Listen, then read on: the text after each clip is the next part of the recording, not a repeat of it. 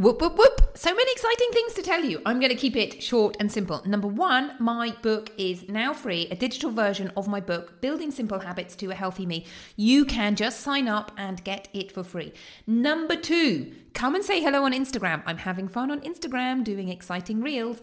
Number three, I have 4 amazing packages for my Positively Healthy program called Magical May. Exciting. If you want to find out more, book a call and let's chat. And lastly, remember, Radiate and Renew. 4 simple habits, simple but mighty habits, is starting May the 15th. So come and sign up for that.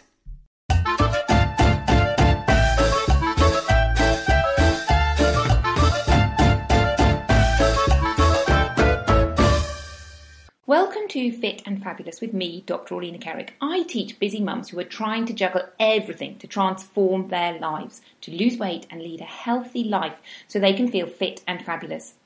On the Fit and Fabulous podcast, we chat about nutrition, healthy living, emotional wellness in a way that you can apply to your life. I'll show you how to stop being frustrated and overwhelmed with healthy living and how to make it fun and easy. You're invited to sign up to my free New Me workshop. Change your mindset to healthy living in 5 days. Get to the bottom of those I can't do it thoughts and transform them into, wow, it's so easy and fun. You can sign up at drorlena.com/newme. That's Dr. DRORLENA.com/new, line in the middle, me.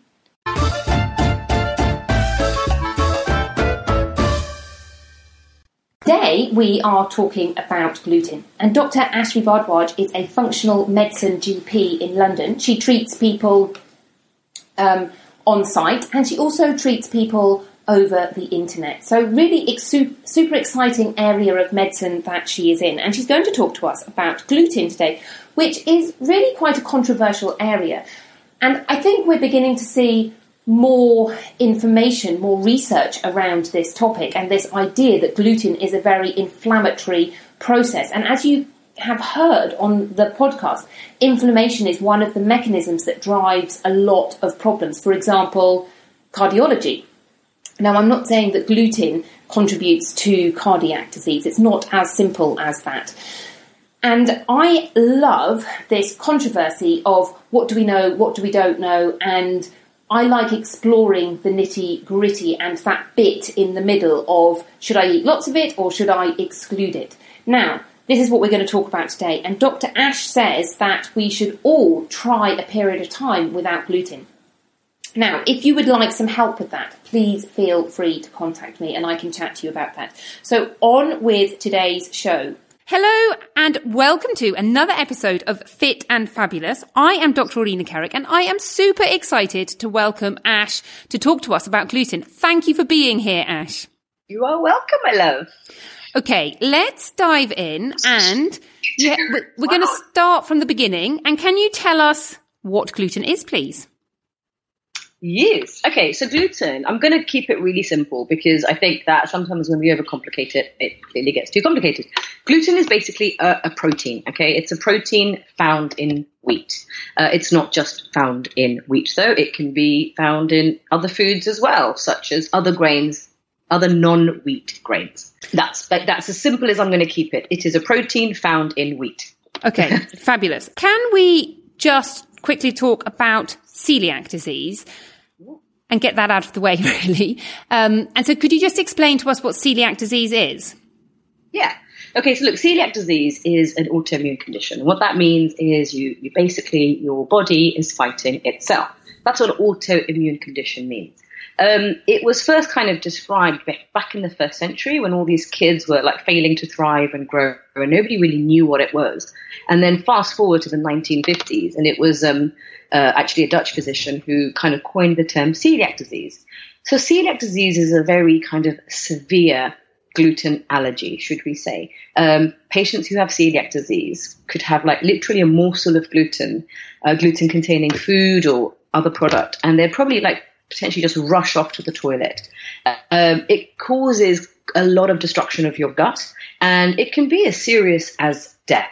So it's a pretty serious condition to be taken into consideration when doctors are seeing their patients. Yeah, and these are the people, just to clarify, that have to exclude gluten from their diet forever, full stop. And there's absolutely no debate about that amongst medical people or anyone else.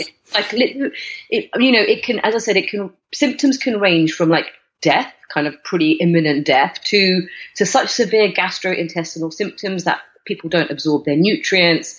And so it's very dangerous, and they cannot have gluten ever.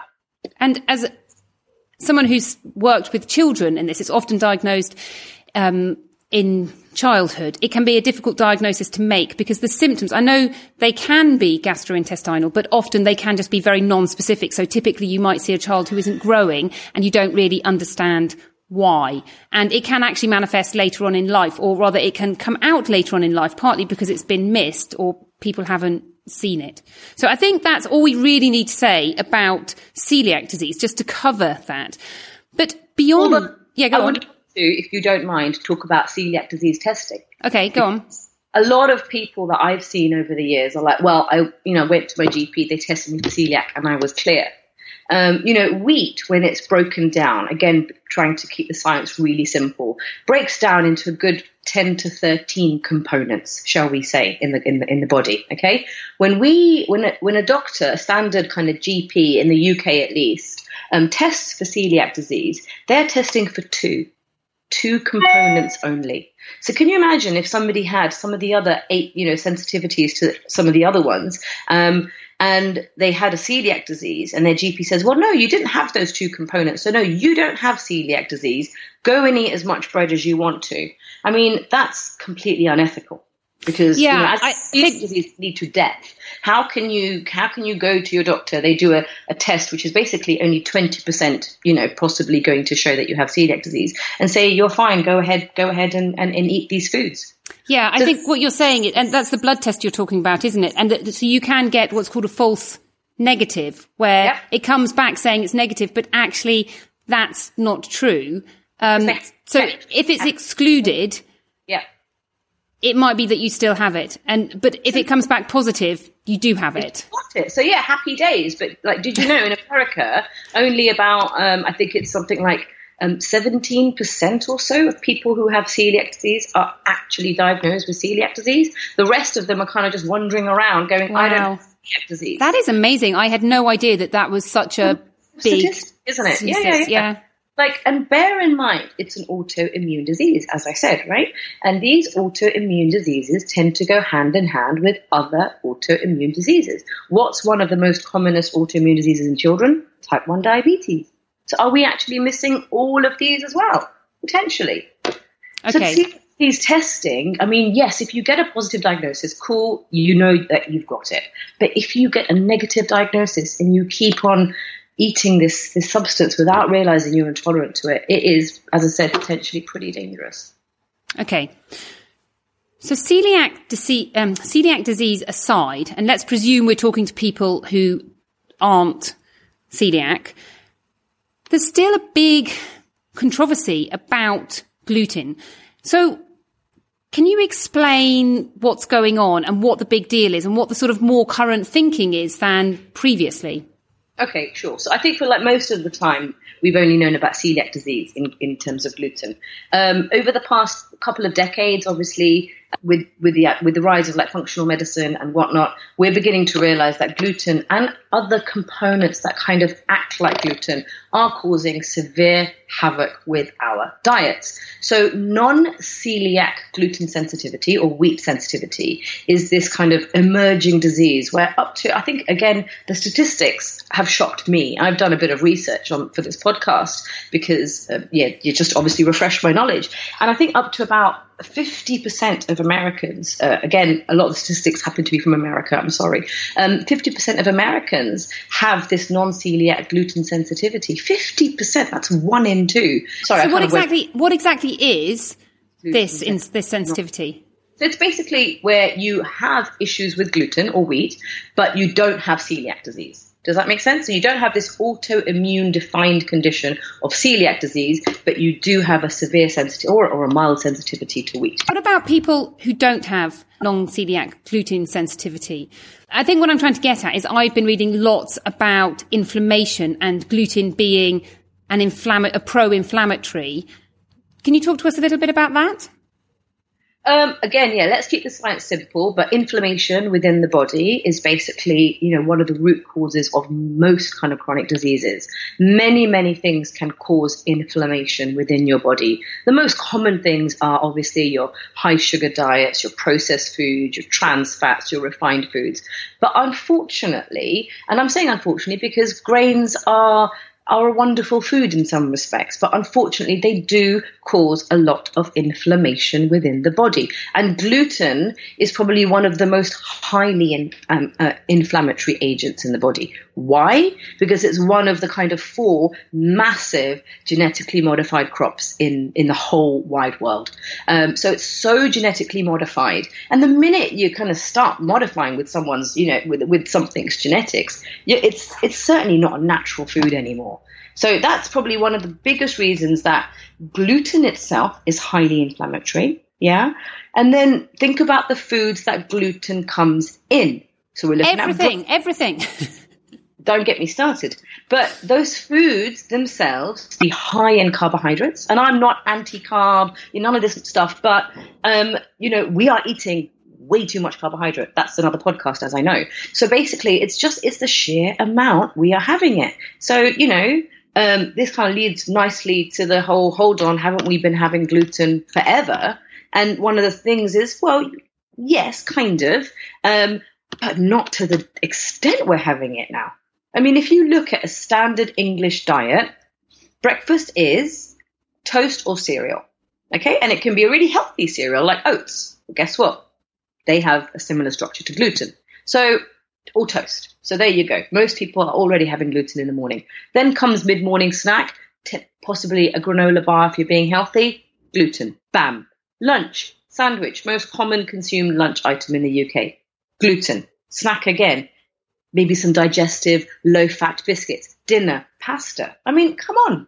Yeah, it's very difficult. I think it is very difficult. Just backtracking slightly and going back to this genetically modified thing. When I was in the States last summer, I was talking to a lady who was a nutritionist, and she was saying that actually in the United States, the wheat that they have there is much, much higher in gluten than it is in Europe. It's like 30% higher. I'll have to look at the statistics that she told me, but that the gluten there, the wheat there, has a lot more gluten in the wheat in Europe, which is just an interesting point. And I think that is because they have far more genetically modified. Technically in Europe, we don't have genetically modified crops. I know that's a slightly controversial statement, but in theory we shouldn't do. They aren't really permitted, but whether they actually get through or not is another question. Yeah, that's really interesting. I mean, if you looked at, not just forget bread for a second or gluten, if you just looked at any food, the way it has changed over the past, couple of centuries is insane. Well, even in the last 5 decades, look at the way we've. So look, let's not be naive, okay? I'm not a conspiracy theorist. I'm certainly not into any kind of politics, but I am. I know you are. Yay for you, but I'm not, because honestly, I'd probably just get too depressed if I started kind of looking into politics into too much detail. But my point is, gluten is addictive. Yep, I've said it. Gluten. Tell me about the addiction. Tell us about the addiction. Sure.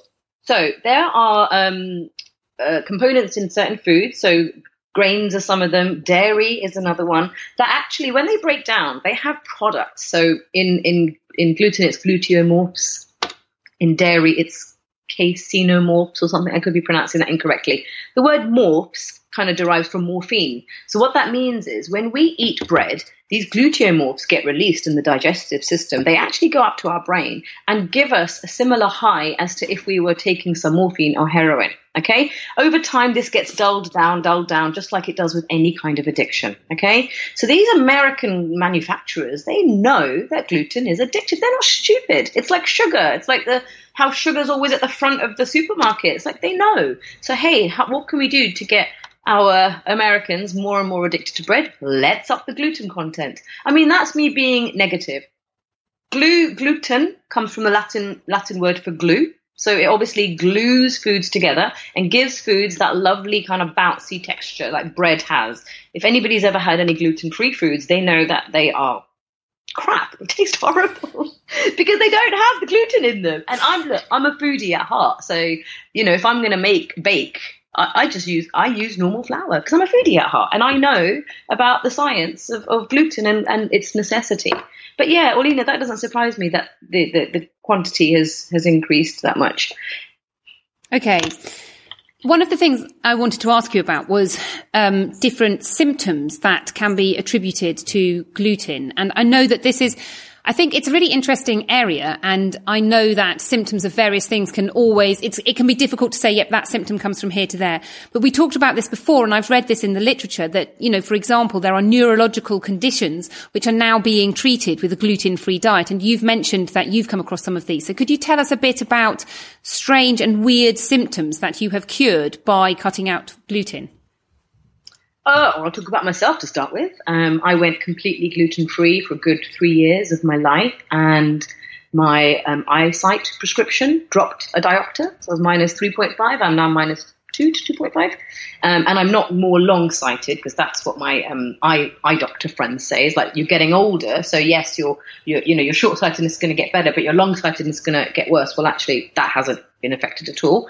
I've cured my shin splints, my plantar fasciitis, my brain fog, my feeling like I need a nap every time I eat lunch, any irritability around my periods. I mean, skin, hair, bowels, everything. So for the layperson, it's really hard because gluten affects primarily your gut, and because most disease starts in the gut, it's pretty hard to kind of give you like an exhaustive list of symptoms. But if I chuck out some common ones, they're the ones that I just mentioned. So the brain fog is a big one. People come off gluten and suddenly they're like, I can think a lot clearer. My brain just feels a bit more alert. And they don't get that post-lunch dip, because what gluten does, it's very it's a high GI. So it drops your sugar down quite fast. So you get a dip after you've had your sandwich. And I say to the same people, well, if you've had a salad with the same components or even some rice salad, how have you been? And they're like, oh, yeah, I'm a lot better. So it's interesting, isn't it? So things like weird migraines, headaches, acne. Acne is a big one. Not clear skin, not clear, like dull white of your eyes. Nasal stuff is big, so nasal congestion, runny nose, large adenoids, large tonsils, recurrent ear infections. I've gotten to here. Let's go down. Acid reflux is one of the biggest ones that goes when people cut out gluten. Really? That's very interesting. It's very acidic. Burping, bloating. Bloating is a massive one that I see, and they cut out wheat or whatever pasta, and like within a week they're like, oh my God, I can fit into my size blah blah trousers again.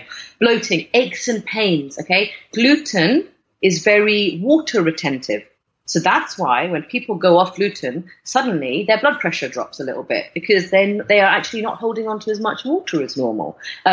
Arthritis pains because their joints aren't as fluid, plus their joints aren't as inflamed either. So honestly, a million. Can I just make sure I've got this right? So what you're basically saying is that gluten is something that will trigger an inflammatory process in our bodies, and if we reduce gluten, we reduce that inflammatory process, but that inflammatory process might be also triggered by other things like eczema or other things that are going on. And by reducing that, you're reducing the inflammatory process all over your body.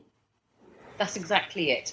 So if you find, and we'll talk about this in a second, that after doing a gluten test on yourself, which I want to talk about in a second, if you find that actually you have some gluten and you're okay, and I'm lucky to be one of those, you don't get too many symptoms, then what happens when you have gluten and other foods? Yes, I don't want to just demonize gluten. It is things like dairy, I'm afraid. It is other grains as well, and obviously all the crap that we know about. They all trigger low-grade inflammation. So if you are, the rest of your diet's incredibly clean, and then you have a gluten product, and suddenly those aches and pains return, they could, do they return on a 10 out of 10 basis, or do they return on a 1 out of 10 basis? Let's just say you therefore then have your rough gluten tolerance. Do you know what I mean? So you then know, okay, if I have a slice of pizza, my tummy's going to hurt a little bit. I'm going to be a bit brain foggy, but it's going to last 6 hours only, and I'll deal with it because I really want that pizza.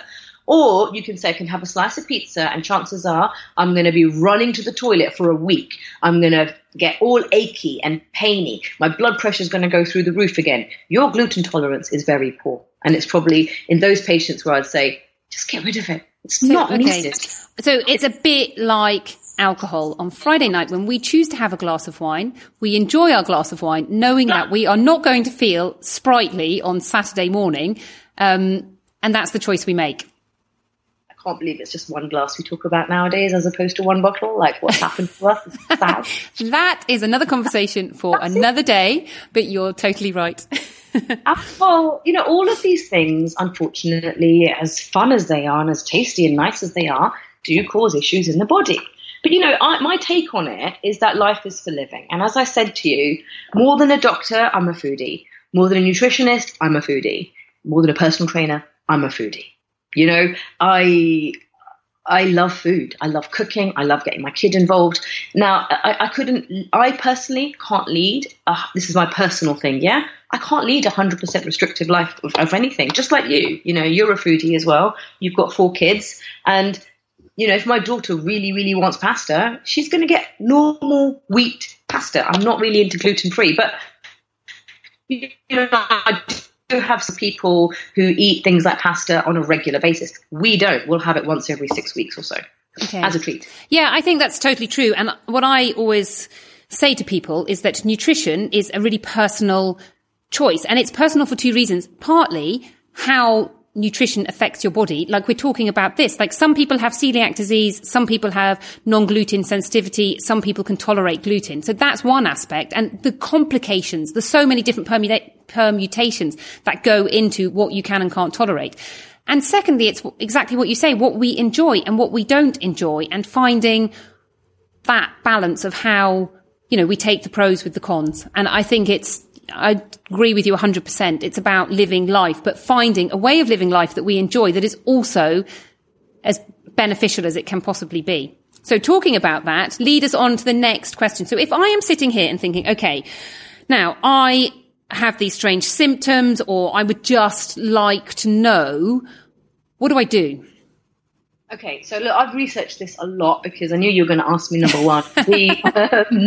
I get asked this a lot as well. And, back when I was a GP, I would be like, well, do your celiac test. Oh, it's come back negative, you're fine. Right, unethical. Honest to God, for any kind of intolerances, and this comes from allergies, like people who have allergies, eczema, all of this kind of stuff, the gold standard test is elimination. It's just complete elimination. Testing is, okay, if you're having it in the UK, we've already discussed the 2 out of 10, nonsense.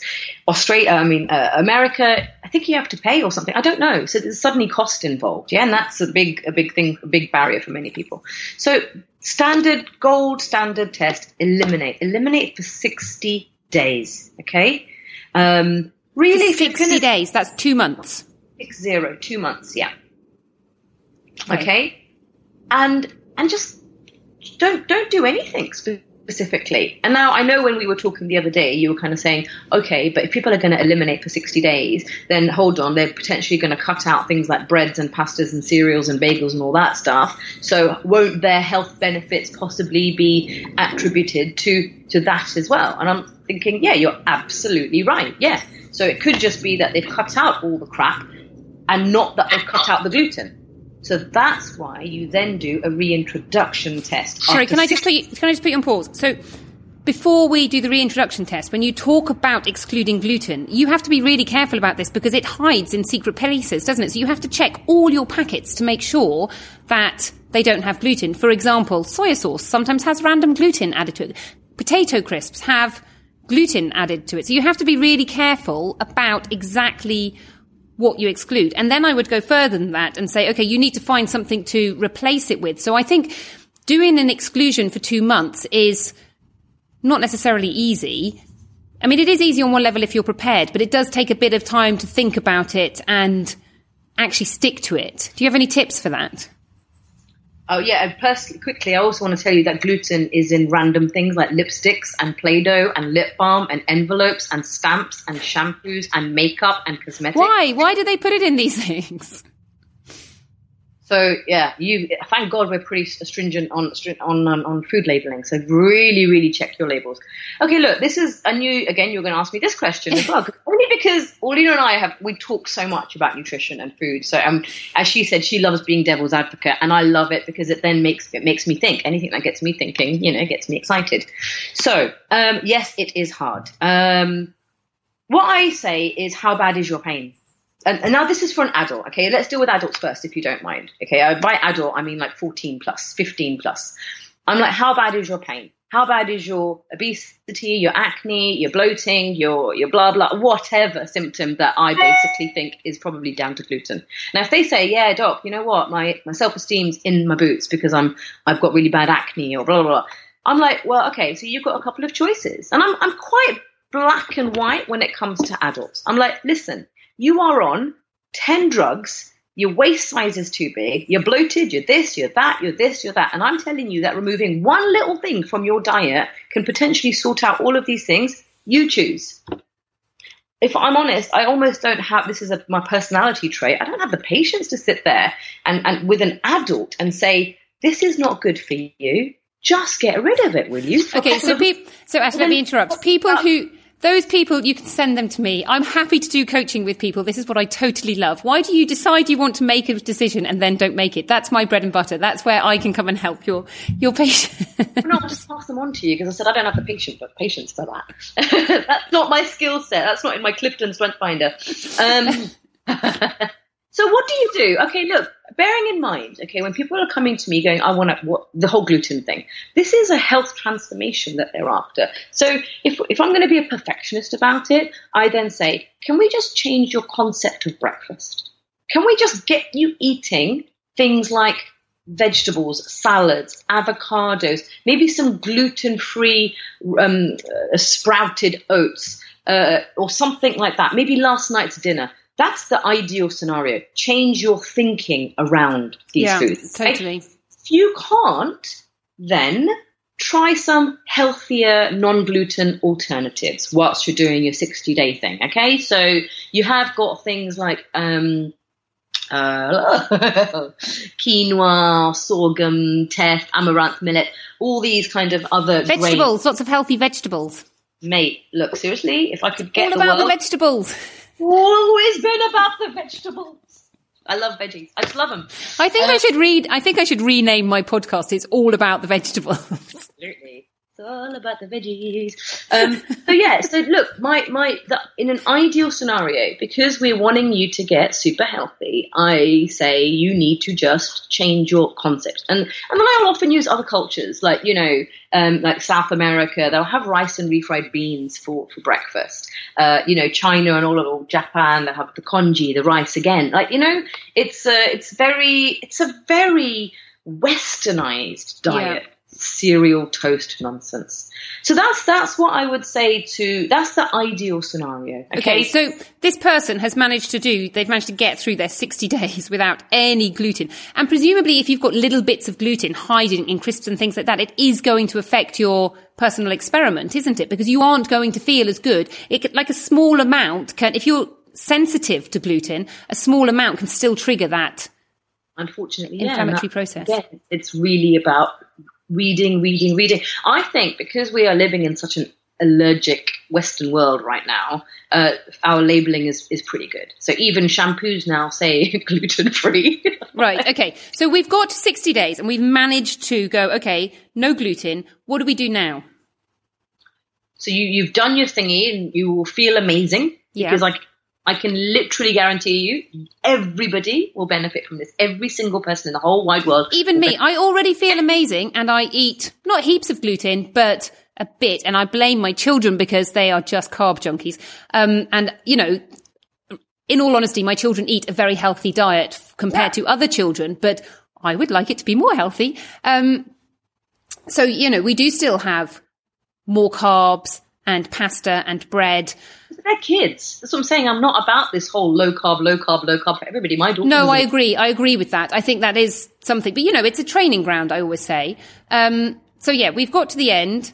And no, sorry, the question was, I already feel fit and fabulous and amazing with my little bit of gluten. So am I going to get benefits from this, or do you think I need to try it? Perhaps this is a challenge that we need to do. And when this recording comes out, I can say, okay, everyone, I'm going to do this for 2 months. Come and join me.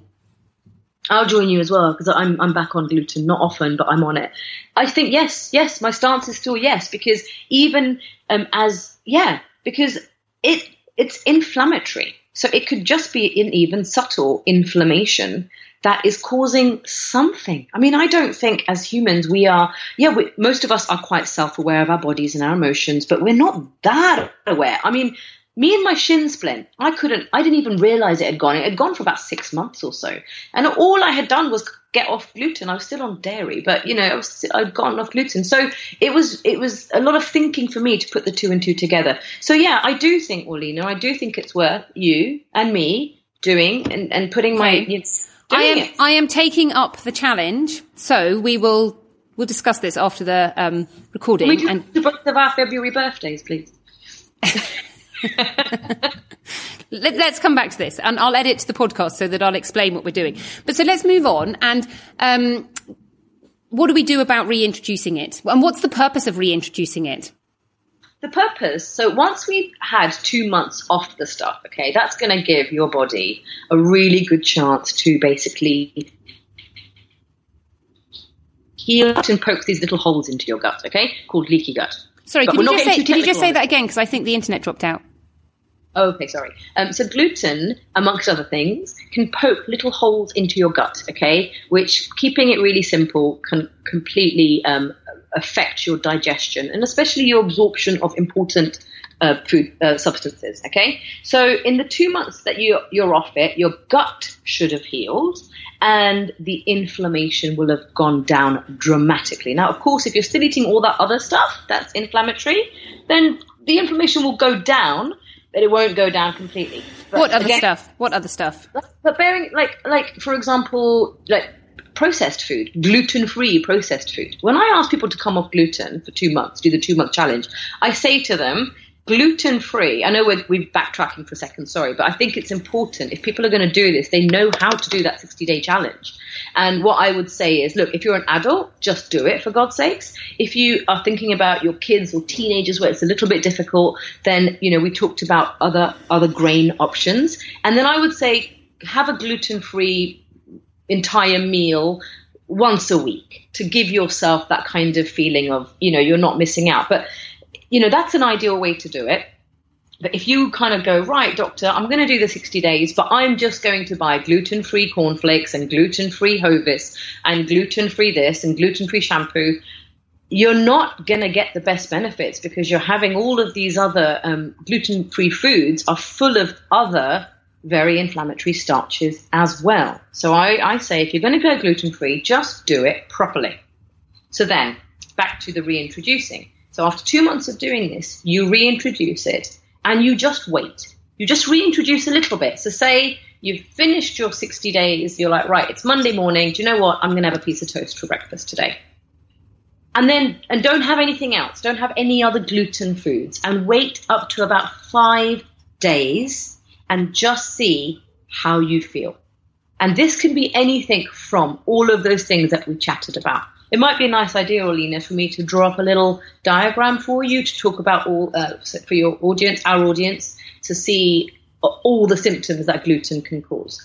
So you have a little bit on a Monday morning, for example, and you just wait for about 5 to 7 days to see if your headaches come back, your acne comes back, how you feel after lunch, how you feel in the morning, aches and pains, brain fog, anxiety, mood disturbances, the works. Because you'll know it. You'll know it. It's not like it's not shroud in mystery. You will suddenly kind of go, oh crap, that was the bread, wasn't it? It will likely to be something gastrointestinal, like bloating, probably one of the most common things.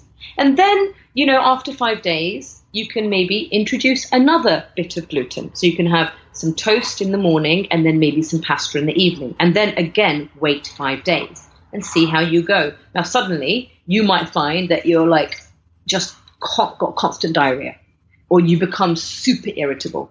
It's a good idea, as I said, for the whole family to do this as well. And so, your partners might notice something about you. Your children might notice something about you. Now, say after 60 days, you have something like bread or pasta, whatever, and you literally do not feel any different at all. You're gluten tolerant. You can handle it. I'm like that. I can handle it. Does that mean we should still eat it if we are gluten tolerant? I'm sorry, I still think no. I mean, I am racking my brain to think of the health nutrients of bread or pasta that you can't get somewhere else, for example, like just glucose, just energy, that you can get that. It's kind of... I've done so much research on this because, there's a lot of incorrect information out there about the Mediterranean diet being, 11 portions of grains a day and all this nonsense. 11 portions of grain a day? No, that's not right. 7 to 11. That's one of the UK food pyramids on the bottom. 7 to 11 portions of grains per day. Is that not surely a week? No, a day.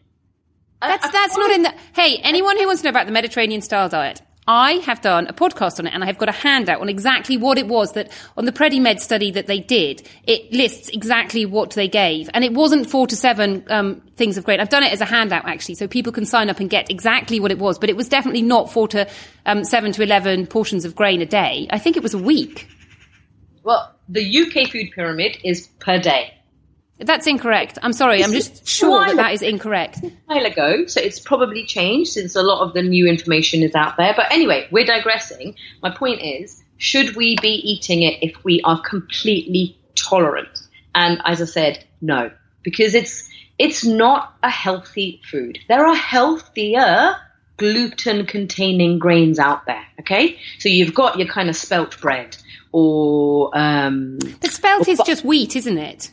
It's a different kind of, it's got less gluten in it. Spelt has got less gluten in it. Also, it's not flour. Like, if you buy the spelt, you get the whole grain rather than just the middle bit. If you compare it, it looks so very, very different. Unfortunately, our wheat across the entire world is highly processed. That's not even black and white. It is highly processed. Now, people talk about fiber. I'm like, you've got to be kidding me. 100 grams of quinoa offers 3 times the amount of fiber. And 2 slices of bread is about 120 grams of wheat, okay? So what are you talking about? People talk about B vitamins and all these other minerals. Again, I just compared quinoa because it's a very common grain that's becoming more and more in fashion. And quinoa trumps everything from wheat. And where you would use wheat, you can also use quinoa. There are quinoa wraps, there are quinoa, alternatives everywhere is my point. So I love a bit of quinoa. I'll think about quinoa. I better go and make my children's lunch. Very nice. No. So what I did want to talk about, I think we've covered most things, but it would be interesting just to hear your gluten-free journey a little bit. You've touched on it, but, the decision process that you made and, where you are now, because you're talking about eating gluten. So perhaps just talk us through that a little bit. So look, I started the whole gluten-free thing when I kind of started a paleo lifestyle, and that was back in 2011-ish. When me and my ex were trying for our daughter, because I knew that I needed to heal my body for a good 3 to 4 months pre-conception, I probably went completely off it for a good 3 to 4 years. I didn't eat gluten-free food. I just got rid of the idea of bread and pasta from my life. Do you see what I mean? What did you eat? During that time, what was your average day? My average day is the same then as it is now, which is half to 3/4 plate full of vegetables and then a protein. What do you eat for breakfast? I fast, but my daughter eats, so today she had some red cabbage with some broccoli sprouts and some avocado and some raw spinach with some quail's eggs. That sounds delicious, but I cannot imagine my kids having it for breakfast. Tomorrow she's going to get gluten-free, rolled, sprouted oats. They cost a bomb. They're like £4 for a packet of these fancy oats compared to like, your bog standard oats for 50p. But I don't care. To me, cost of food, and I'd love to do a podcast with you on this. Cost of food is something we shouldn't be making big deals out of, because we don't make a big deal out of when we have to pay for a handbag or a nice meal in a restaurant or whatever. But somehow the thing about concept of paying good money for food seems to be lost on a lot of us. So yeah, back to my journey, and so the whole kind of preconception, pregnancy, post-pregnancy, breastfeeding. 0 gluten, 0. And I can't tell you, Alina, how healthy my pregnancy was. And I attribute this to low gluten, because no gluten, sorry, because I wasn't low carb or anything like that. I didn't have a single element of nausea, yet alone vomiting. I didn't have swelling of my legs. I didn't have brain fog. I'm sorry. That's not a pregnancy thing. That's a food that we're eating in pregnancy. Like, do you know what I mean? I think we put a lot of things on pregnancy. A lot of it is what we're eating or not eating. So I had an incredible pregnancy, and my daughter, I healed her eczema through a gluten-free diet. And then I think I was a bit too strict. So this is where it's important to learn and reflect. And what I realized was that my kid, more than me, was really almost like staring at bread and staring at pastries. And she kind of knew where the gluten was. And because of a few kind of behavioral things that were going on, I realized I was being too strict on her. So it's kind of crept back into our life. But again, I will never just go and buy like a loaf of Hovis or Warburtons. It will be like Waitrose 1 sourdough with rye and spelt. And yes, it's expensive. But as I said, we have these as treats. And yeah, I feel amazing. I don't know how else to kind of talk about myself without sounding really arrogant, but I don't think feeling amazing is arrogant. I think it is fantastic, and I think it's what we all strive for, and I think we all should be able to feel fantastic and amazing, and there's no reason why we shouldn't. Well, okay, some people do have reasons why they shouldn't, but the vast majority of people have the ability to feel fabulous and healthy and fit, and it's within our power to make that happen. It's perfectly within our reach. And, I'm always shocked at how much we've normalized just the things that I've been talking about today, like the brain fog and the memory and the pregnancy brain and swelling when you're pregnant and vomiting when you're pregnant and children having eczema and allergies and persistent runny noses and basically, refusing most foods other than the kind of beige, white pasta, the white foods that we talk about. This is not normal. This is not normal. If you go to, I use this example a lot because obviously I'm Indian and I've got a big affinity with most things to do with India. But, I spent the first couple of years of my life in an Indian village, and I've been back to that village in India many, many times. And like the stuff that we have normalized, it's insane. This stuff doesn't happen in these kind of more community, tribe-like, real food places. And bearing in mind, India is like 65% vegetarians. They have large amounts of wheat. But there's lots of other things that they're doing right in these kind of village settings that make them super healthy. But we have just normalized, painful periods. Oh yeah, that's normal. Here's the pill. It's not normal. Get rid of that inflammation and you'll be fine.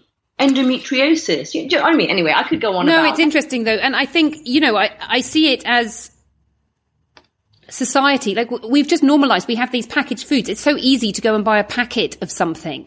And that, I think, is part of the problem. I think it's multifaceted, but that is part of the problem. And, we can change on an individual basis, but from a cultural society point of view, until we can really change that, how many packets contain wheat and gluten, it's difficult to fix this across the whole of the population. I honestly, I find it quite depressing because for as I said, almost 7-8 years now, I've been telling my patients to kind of come off gluten and, just for a bit because I'm a foodie and let's just see what happens. And, for 5, 6, 7 years, it's been working a treat. And now it's become a fad. Now it's kind of, poked fun at in the news. And it's just depressing because, it seems us well-intentional doctors are just constantly having to defend our well thought out decisions. And it's just depressing. Gluten-free is just a fad. Well, gluten-free foods are fads and they need to be gotten rid of. But, why not try some millet in your chapati instead of flour? Because you know what? In the village, in India, they're using 17 types of millet amongst other grains to make their daily chapatis. That's why they don't have these issues. I don't think you should be depressed. I hear what you're saying, but I think it's also empowering to come and say to people, look, okay, here is the thought out reason and this is what you can do and you can do it. And I think that isn't depressing. I think that is amazing. And okay, if people want to naysay that, then that's their problem.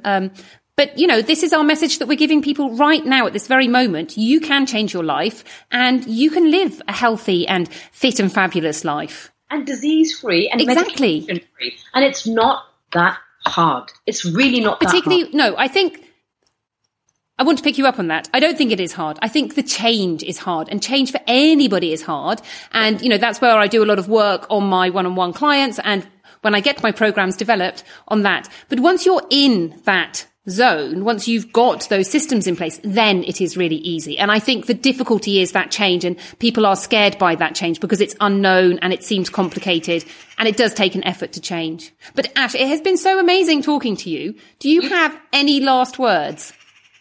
I just want to summarize, I guess, what I said. And that's like, if any of this has resonated with you today, guys, just give it up. Just be kind of grown up about it, mature about it.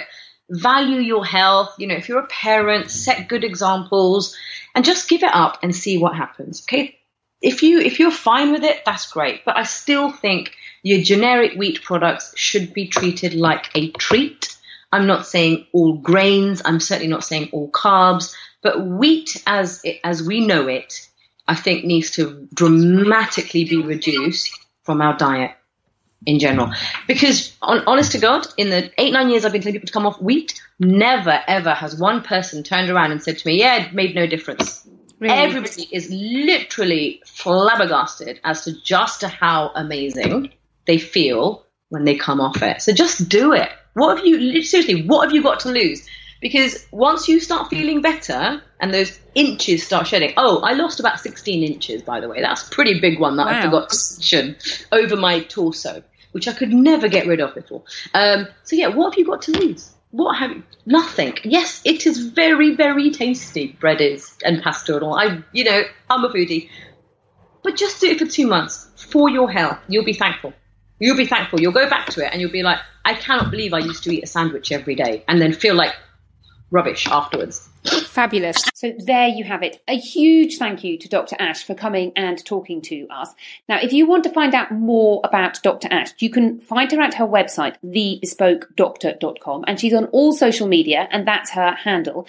Now, you can also book to have an appointment with her. She's based in London, but she also does consultations online, and she has been doing functional medicine for 8 years, and she specifically specializes in chronic disease, so things like acne and eczema, abdominal issues, allergies.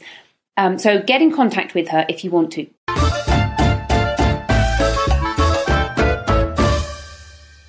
Thank you for listening to this episode of Fit and Fabulous with me, Dr. Orlena. If you enjoyed it, I would be really grateful if you could share it with a friend. Every time you share a podcast episode with a friend, it helps me to reach and help more people. Remember, you're welcome to sign up for the New Me Challenge. Dig out those I can't do it thoughts and replace them with, wow, this is easy and fun. You can sign up at drorlena.com/newme. That's drorlena.com/new in the middle me. Have a lovely week and see you next week. Goodbye.